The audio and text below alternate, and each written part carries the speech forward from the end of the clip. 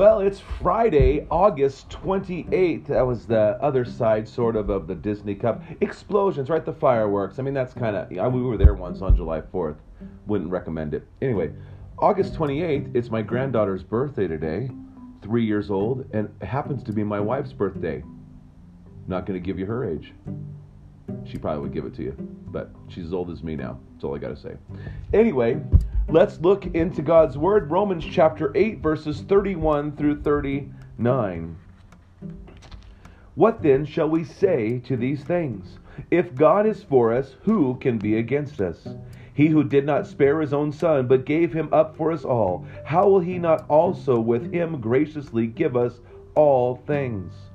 Who shall bring any charge against God's elect? It is God who justifies. Who is to condemn? Christ Jesus is the one who died. More than that, he who was raised, who is at the right hand of God, who indeed is interceding for us. Who shall separate us from the love of Christ? Shall tribulation, or distress, or persecution, or famine, or nakedness, or danger, or sword? As it is written, for your sake we are being killed all the day long. We are regarded as sheep to be slaughtered. No, in all these things we are more than conquerors through him who loved us. For I am sure that neither death, nor life, nor angels, nor rulers, nor things present, nor things to come, nor powers, no height, nor depth, nor anything else in all creation will be able to separate us from the love of God in Christ Jesus our Lord. Psalm 85.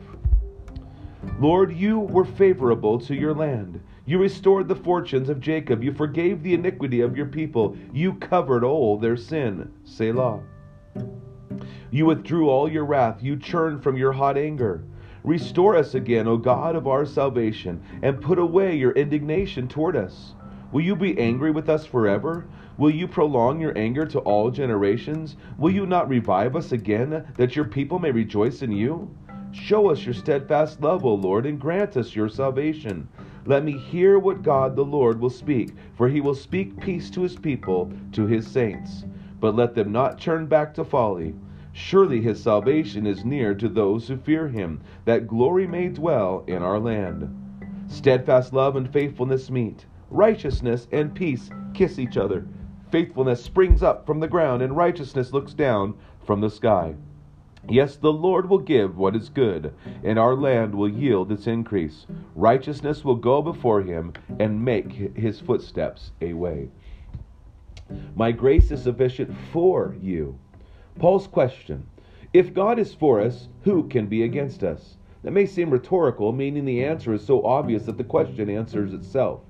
But when we're going through hard times, we may be able to point to all sorts of things or people who are against us.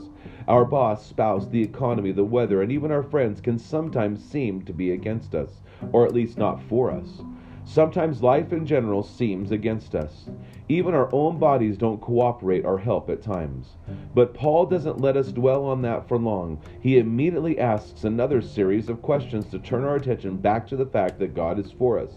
Would God go to such great lengths to save you only to ignore and abandon you? Would he give you the good gift of his Son and withhold other good gifts? If God declares you righteous, who knows better than him to say you're not? Is there anyone better than Jesus himself to intervene on your behalf? What's more powerful than God's love for you? What hard thing can you go through unaccompanied by his loving presence and grace? Say this out loud: God is for me, and his grace is sufficient for me. Dear Lord, thank you for being for me.